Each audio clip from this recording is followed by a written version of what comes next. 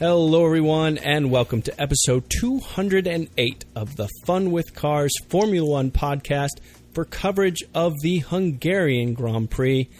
I'm Robin Warner, and yet again, I am not alone. This time, I am joined by not one, but two very special guests.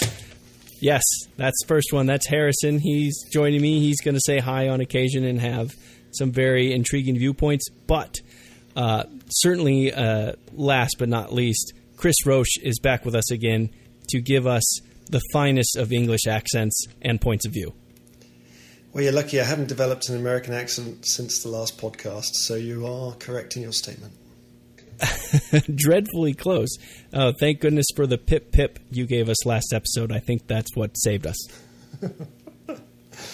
So did you want to talk about Hungary, or can we skip to predictions for the remainder of the season?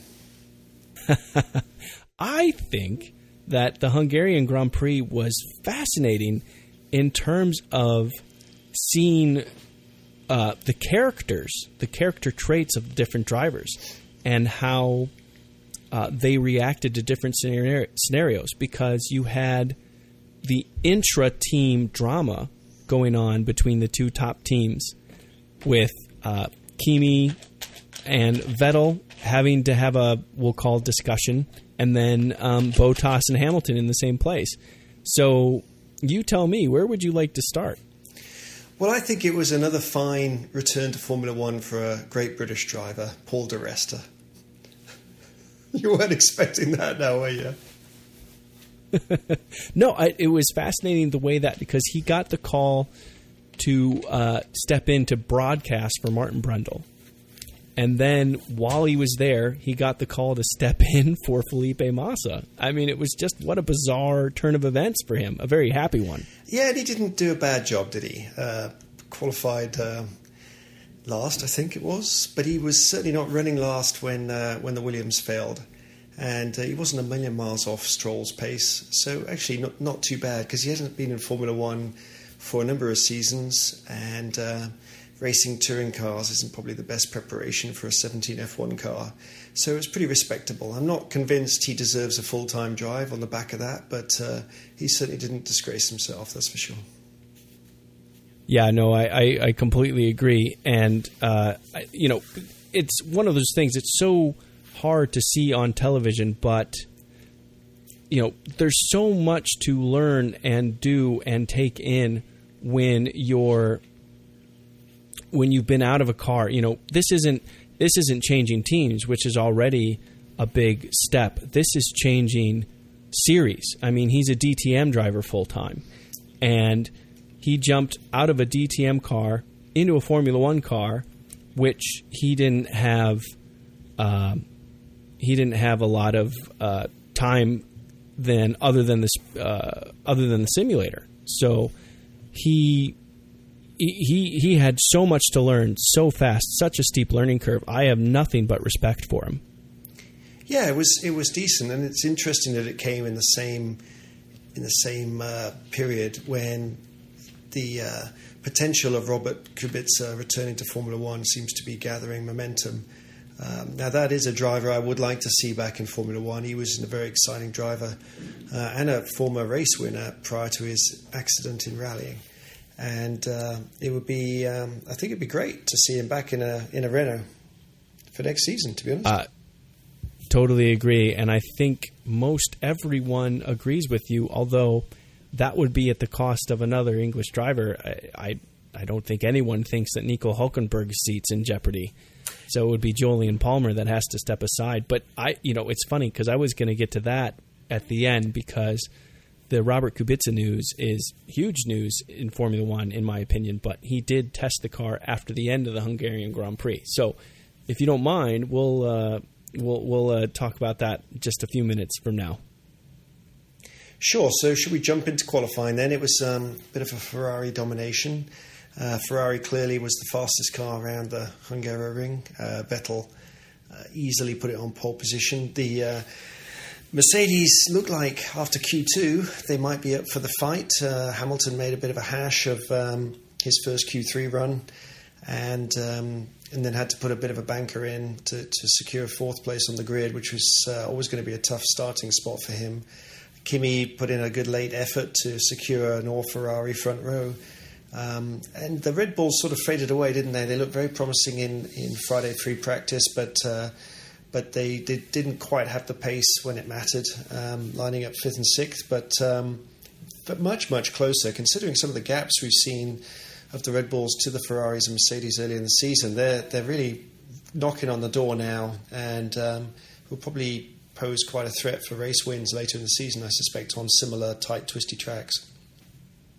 Well, I'm really glad you mentioned that, because that goes back to what we were talking about last podcast, which was, at the British Grand Prix, Mercedes was quite strong in comparison to the Ferrari, and some were saying, well, Mercedes has the legs on Ferrari now, that's that. But we're starting to see distinct differences in character in the car that favors the Ferrari in the tighter, twisty bits, favors Mercedes in the longer, higher speed bits.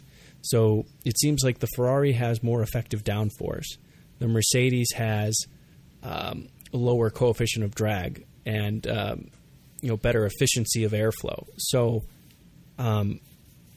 it's going to be really fascinating to see which driver capitalizes on its strengths and minimizes its weaknesses better than the others, because think about the British Grand Prix. It was absolutely inversed in terms of results and performance.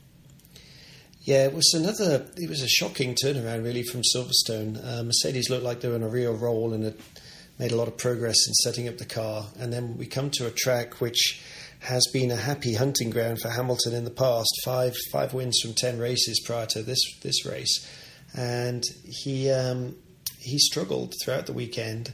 The speculation is that the Mercedes has a slightly longer wheelbase than the Ferrari, and that hampers it in the tracks where you've got slower, tighter corners, and it favours it in the circuits where there are a longer sweeping corners. So clearly Mercedes still have a problem. We talked about it a couple of times. They still have a problem, and it particularly affects Hamilton, where he seems to overdrive and therefore doesn't quite achieve as good a pace as Bottas over a lap.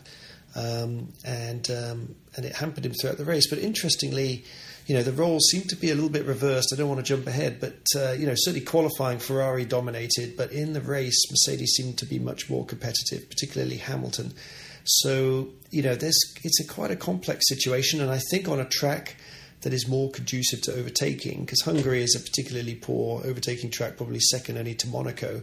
If the track had had a better DRS zone with a longer straight, Hamilton might have been able to climb up onto the podium, maybe even as high as second, I would suggest, given that Vettel had a mechanical issue during the race.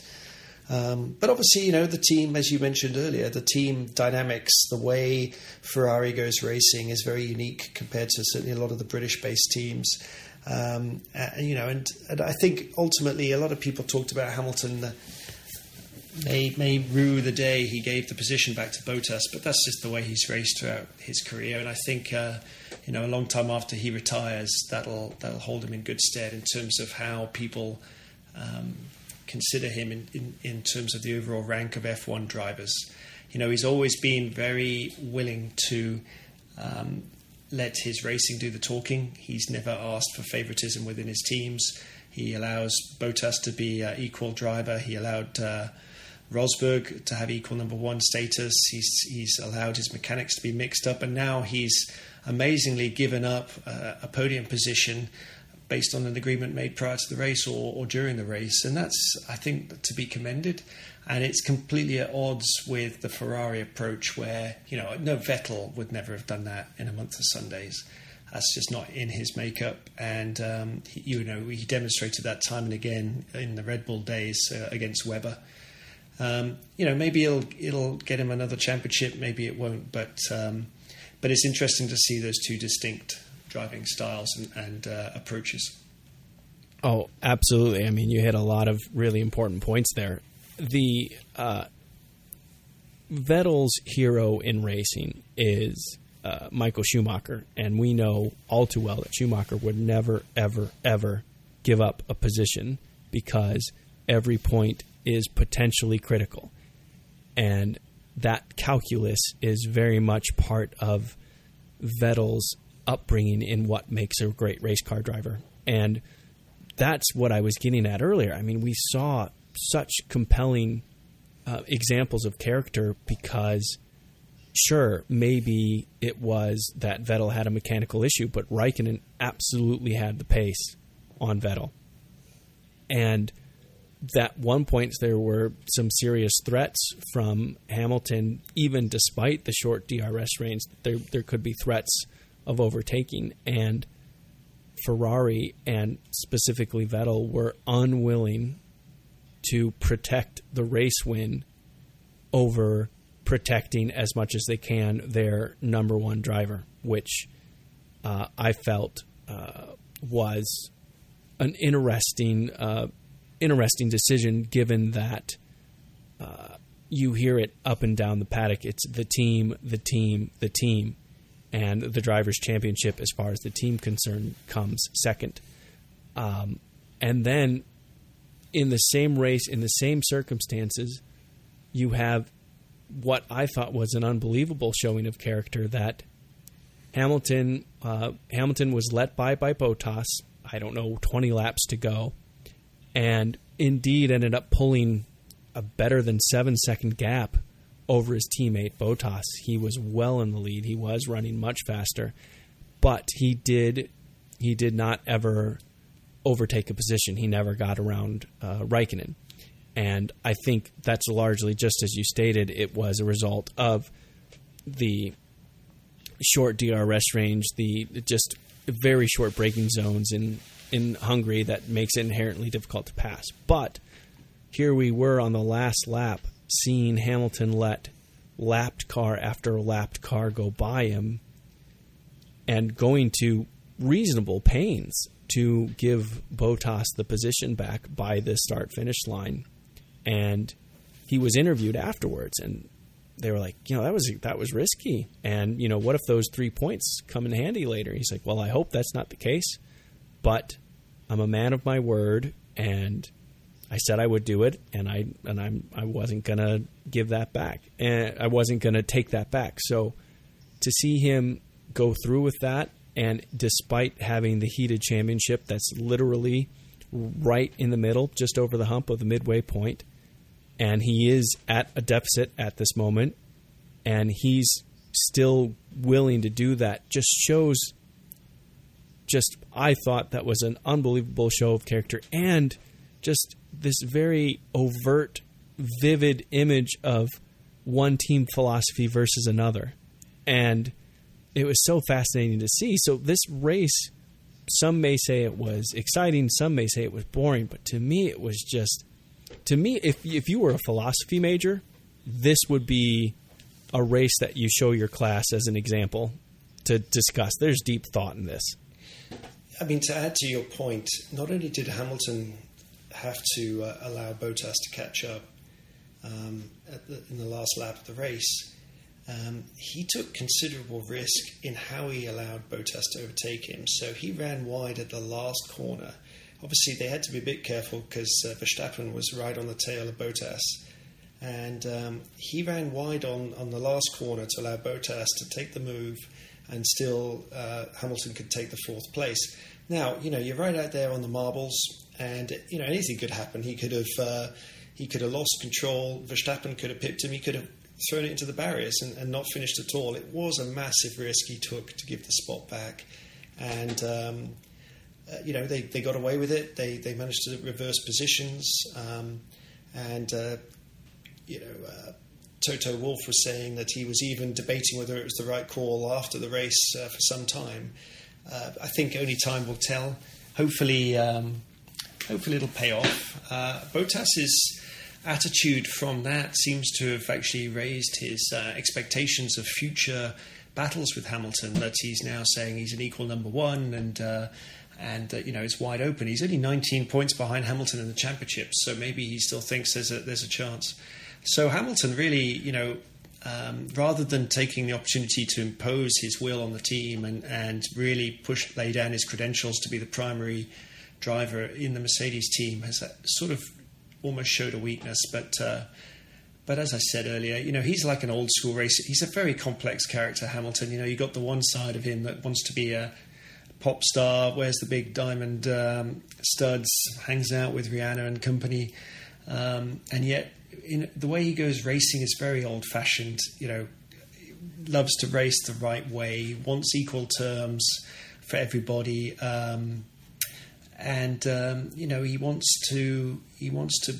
If he's going to pass somebody, he wants to do it cleanly. He wants to do a nice move. He doesn't want to, ram into the side of you like certain other drivers on the grid. He's got, that sort of old-fashioned racing mentality. It's not all about winning. It's about winning in the right way. It's about showing that you are ultimately the quickest driver and that you didn't win at any cost. And that is in sharp contrast to the style that Vettel uses, which, as you said, is very much in the mold of Schumacher, who sort of took Senna's initial win at all costs approach and then took it up another couple of notches. So I think it's quite nice. He took win at all costs and added some science and strategic thought into that. It was win at all costs and set yourself up to win at all costs from the beginning. Absolutely, yeah. Set the whole team around you, set the teammate behind you, et cetera, et cetera. Yeah, definitely. And it was very effective. It won him 7 world titles. So, if that's your ultimate goal in Formula One is to, just win races and championships, then that's certainly the approach that's proven to be the most effective. Hamilton seems to be taking a slightly different path. And as I said earlier, I think it'll ultimately stand in a sort of slightly different light to some of the other drivers' philosophies, more in the sort of Jim Clark, Fangio mold. Well, it's funny because to me it kind of struck me as Sterling Moss, kind of a gentleman, old school kind of I'm going to do it my way type of attitude. But I have to disagree with you. You called it potentially a weakness, and I took it as a strength, and I took it as that I'm a man of my word, so if I need something, you have to give it to me. So I think in my mind that wasn't so much showing a weakness as it was building a trust. And I think he's working as hard as he can to elongate the honeymoon period he has with Bottas right now. Right now they have a good relationship. They're in good stead, and they work well together. Bottas is a respectful teammate. Bottas understands his place, and I think that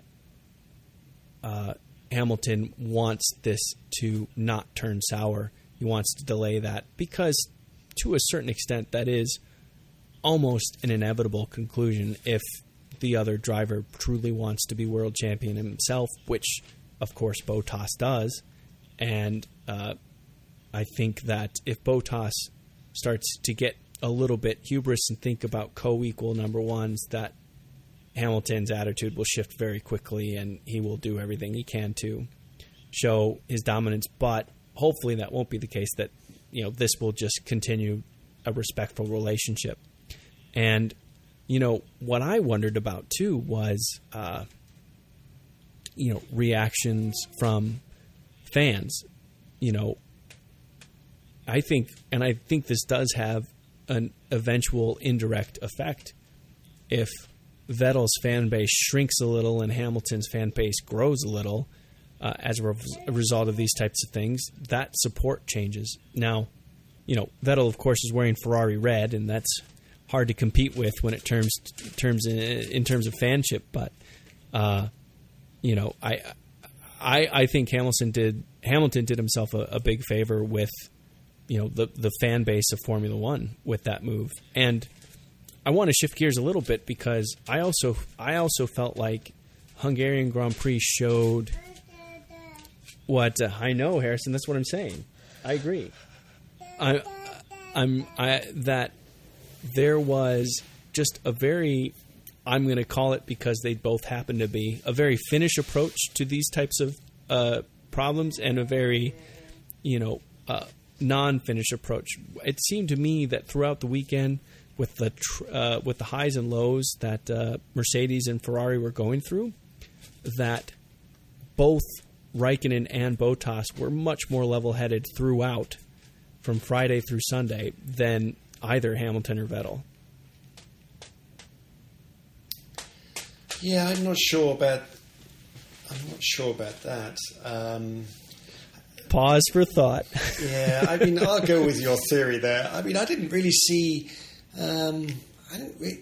considering how tight it was, I didn't really see too many fireworks from anyone. I mean, Hamilton seemed to be, he seems to have got into a position where he's now willing to work through the problems with the vehicle rather than get too upset about it. But see, that's just it. I wouldn't call it outward fireworks per se in terms of like emotion and yelling and screaming. I mean more like, when Hamilton wasn't qualifying quite as well, it really affects his performance, and he ended up being not only behind the Ferraris but again behind Bottas. And Vettel as well, his stress came at the race, and he absolutely refused to be a team player. And Raikkonen was saying, "Hey, this is getting dicey," and Vettel would just not hold up. Whereas the Finns went about their business, did their job very well despite the stress.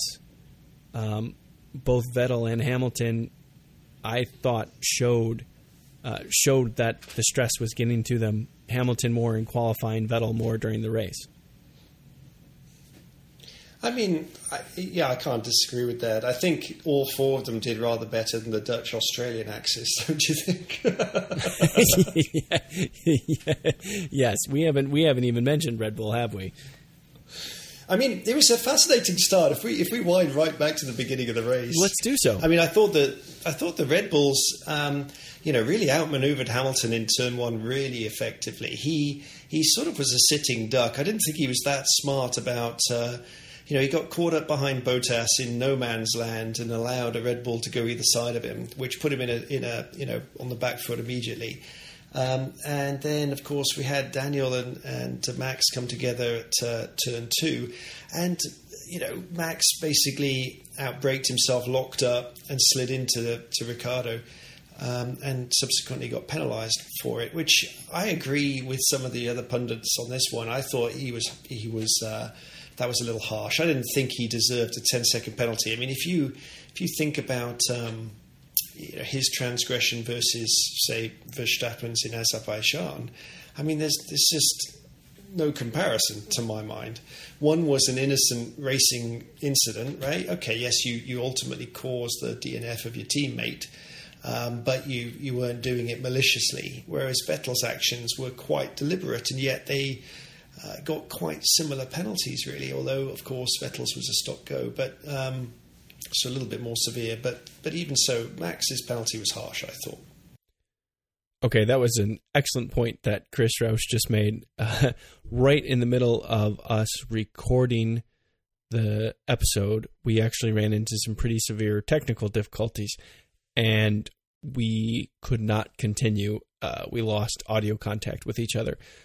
Most of the time, Chris and I are in two different locations when we're recording, and we rely on the internet to keep us in touch, and we lost it. There was some weather that came through that was throwing everything off. And so episode 208 was the victim of poor weather. But that being said, we were able to get the first chunk together that you saw, and I had Mr. Roche send me an email to kind of highlight his thoughts of the things we didn't get to discuss, and hopefully Chris and I will be able to speak again in the near future. I don't know if it will be after Belgium or exactly when, but I do apologize for the delay. We are going to be back on track, hopefully very soon. But I hope you're enjoying the summer break thus far. Just calming down just a little bit from the tense, ridiculous nature of this 2017 F1 season.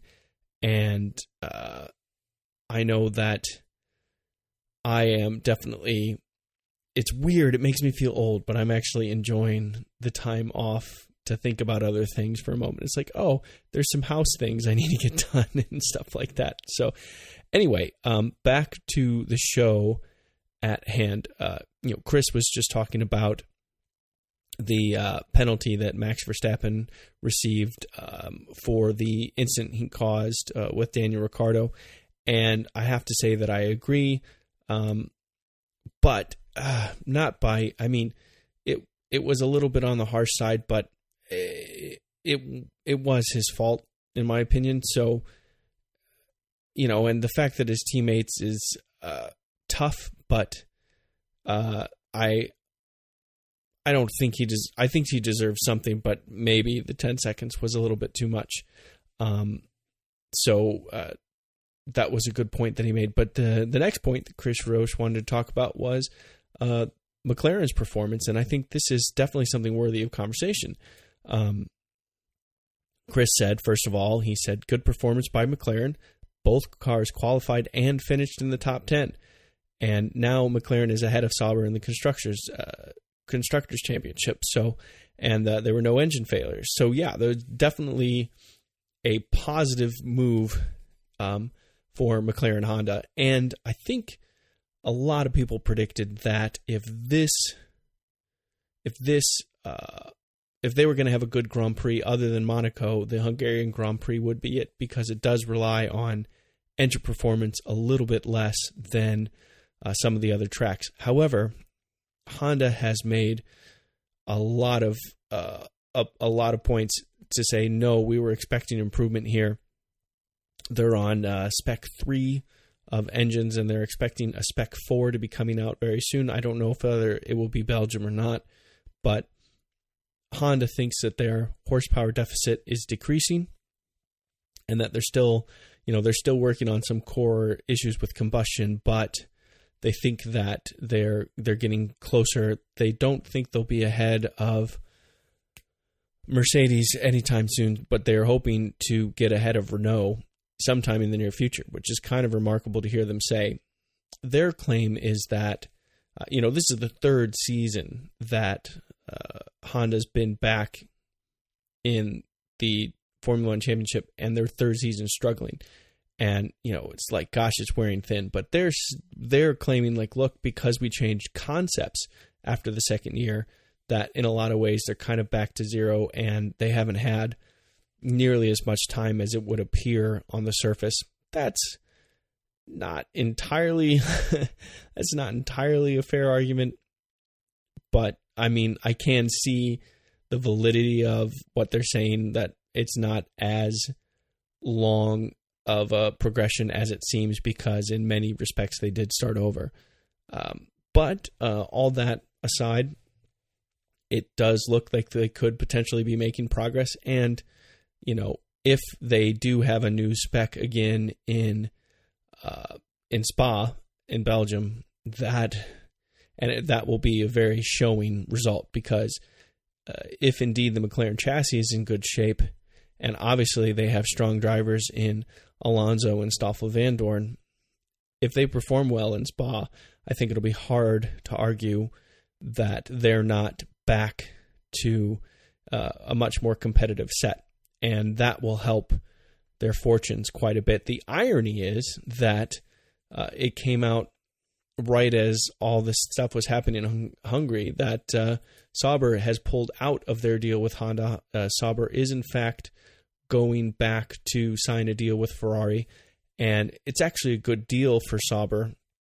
The current deal is they get old Ferrari engines. I think the new deal is they're going to get current spec Ferrari engines, so they're going to be a little bit more up to date in terms of engine performance, which will help them.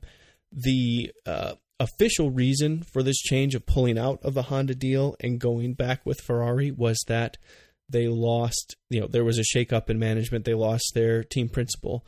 New one came in, and for sake of as much smooth operations as possible with such change up to keep going with Ferrari, that's not a terrible argument to make. It's just plain that if the Honda engine were running a lot better, they wouldn't have changed the deal. So it is an excuse. It's not a bad one, but it is an excuse. And that was another point that Roche wanted to point out. It was very, very apt. Next thing Chris mentioned was that Williams may be, afflicted by the same performance issue as Mercedes. They have dire pace and now in a real scrap with STR and Haas for 5th place in the Constructors' Championship. And I think that's a really good point for Chris to make. Right around 2014, it was Williams was the best of the rest. They were very strong. Mercedes was out well and ahead, and Williams was one of the only teams that could really threaten Mercedes at any time. That was in 2014.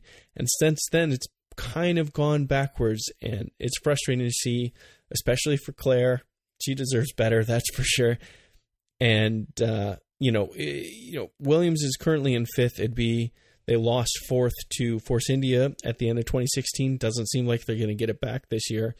And if they lose to Haas, that'd be a really difficult pill for them to swallow, because Haas is a smaller team, a brand new team, and they're running Ferrari engines with Ferrari technical support, and Williams has Mercedes, which is still in many ways regarded as the most powerful engine there. So it's a real tough go for Williams. I certainly hope for better. Williams, unlike McLaren, I think could use some help in the driver department. Massa wasn't in the car because of a dizziness, which there's reports since the Hungarian Grand Prix that came out that he's feeling much better. He's been karting, and he should be back in the car again and doing just fine at Spa. But, Felipe was all set to retire last year, and Lance, he's shown some progress, but he's still not a good benchmark for the performance of the car. If there were like an Alonso or, a Jenson Button again, I've said this multiple times, if Jenson Button were in the car, that would be a much better yardstick to measure the car itself by. And I think that one of the reasons why Williams is struggling to retain 5th in the Constructors, and comfortably so, is because they have a weaker than average driver lineup, especially considering the car. The next thing to talk about from Chris was Robert Kubica being in the car for a test with Renault a few days after the Grand Prix. Chris Roche said, Kubica's story is astonishing, amazing. He is even able to drive an F1 car, let alone be on the pace. Given Palmer performance, would be happy to see Robert given a chance this season. So what Chris is suggesting, and what some reports have said, is that we may not be waiting until 2018. It might be that Kubica gets a race drive in the Renault before 2017 is over. And it's hard. I feel bad as a former driver myself, I feel bad for any driver that isn't given as many opportunities as possible. But the Kubica story is so good. The fact that he was so highly regarded and then took himself out of contention with the rally accident he had in 2011, and now it seems so long ago that he must be older, but he's only 32, and it sounds like he's healed enough, and the circumstances are such a way that he could in fact get in the car again. He could be competitive. And really, he's still shaking rust off, and he was quicker than a lot of folks during the test. I would absolutely adore if Kubica were back in the car. And I think it would be a fantastic story for Formula One. In addition to everything else, it would be a real opportunity to get some great PR going for Formula One, and I certainly support that. And the fact of the matter is, Kubica wouldn't be as fast as Hülkenberg for a while. That'd be my guess anyway. But I'm not sure that would be true forever. And honestly, if Renault's performance improves and Kubica still isn't able to quite match Hulkenberg, really more than anything, that just shows better stead for Hulkenberg. And I think Hulkenberg would relish that challenge. Palmer, it's hard to say where he's at, but I have a feeling that his days are numbered in Formula One. I mean, it was weird, Paul di Resta being in the Formula One car for the Hungarian Grand Prix. I think Paul di Resta, based on my memory of how he drove a few years ago, Paul di Resta is more deserving of a ride than Palmer is. And so maybe they should swap. Maybe Palmer should head to DTM, and di Resta, maybe he can find a seat in Formula One again. Who knows? Finally, the last topic that Chris Rose wanted to mention was the controversy over the halos, the protection they want to give to the driver's head above the cockpit. Roche said, controversy over the halo. Hope they can improve the appearance for the 2018 cars, but I have no problem with the introduction if it helps improve safety further. Okay, this is really hard for me because Formula One cars are inherently dangerous, and that's been the case for a long time. And safety improvements have been massive over time, and that doesn't mean there isn't room for more help. I have a hard time with the halo because I think it's just atrocious looking. And I'm not certain that the halo would have most likely helped when it came to Jules Bianchi, which is the most recent Formula One death, and an absolute tragic one. Jules passed away, 20, 21 years after Ayrton Senna died. And it's hard to say, but that's a really long run between deaths and a very good thing. And we want to make the car safer. But they're so ugly. And I feel pretty strongly that if we want to really protect the head, we should really protect the head. Think about Felipe Massa's accident. Think about what happened to Justin Wilson in IndyCar. I'm not sure a halo would do any good in those types of situations. The spring in Felipe Massa's situation could have just as easily had a trajectory that was underneath the halo, and it would have hit just as hard. And it's possible it would have even been worse if the halo actually aimed that heavy object, the spring in Massa's case, in any particular way. And so I feel like if we're going to close the cockpit, we should properly close it with the canopy and just be done with it. That's my personal opinion, because this is just such a bizarre stopgap, and I'm not seeing the benefit of having this as opposed to a canopy. This is about keeping the car a quote unquote open cockpit car. I mean, we're definitely picking at nits here, and it's such a academic argument at this point that if we want safety, a canopy is a much safer way to go. It'd be a much more beautiful way to go, and there'd be more aerodynamic opportunities for the engineers with such things. So my personal opinion is the halo is not a worthy middle ground, and that we should just go ahead and go canopies if we do indeed want to truly improve safety and protect the head much further. That's my own personal opinion. Anyway, the next race is coming in Belgium. It is Spa. It is just an incredible place, an incredible race. I know for a fact that Kimi Räikkönen is very strong there. I will be rooting for him loudly and proudly. He is older than me, and he is not too old for the sport, and that'll be true for several years to come. And interestingly enough, we're starting to get into that season where we might find out whether or not Räikkönen will be in the car next year or beyond, because we're getting well into silly season. So that's just a little teaser for what may be coming. I do once again apologize for kind of the screwy nature of this particular podcast, and also that the way everything worked out, it ended up delaying this by about a week just because of my other schedule. So I do apologize for the delay. I do appreciate your understanding. And until next time, I'm Robin Warner. Goodbye.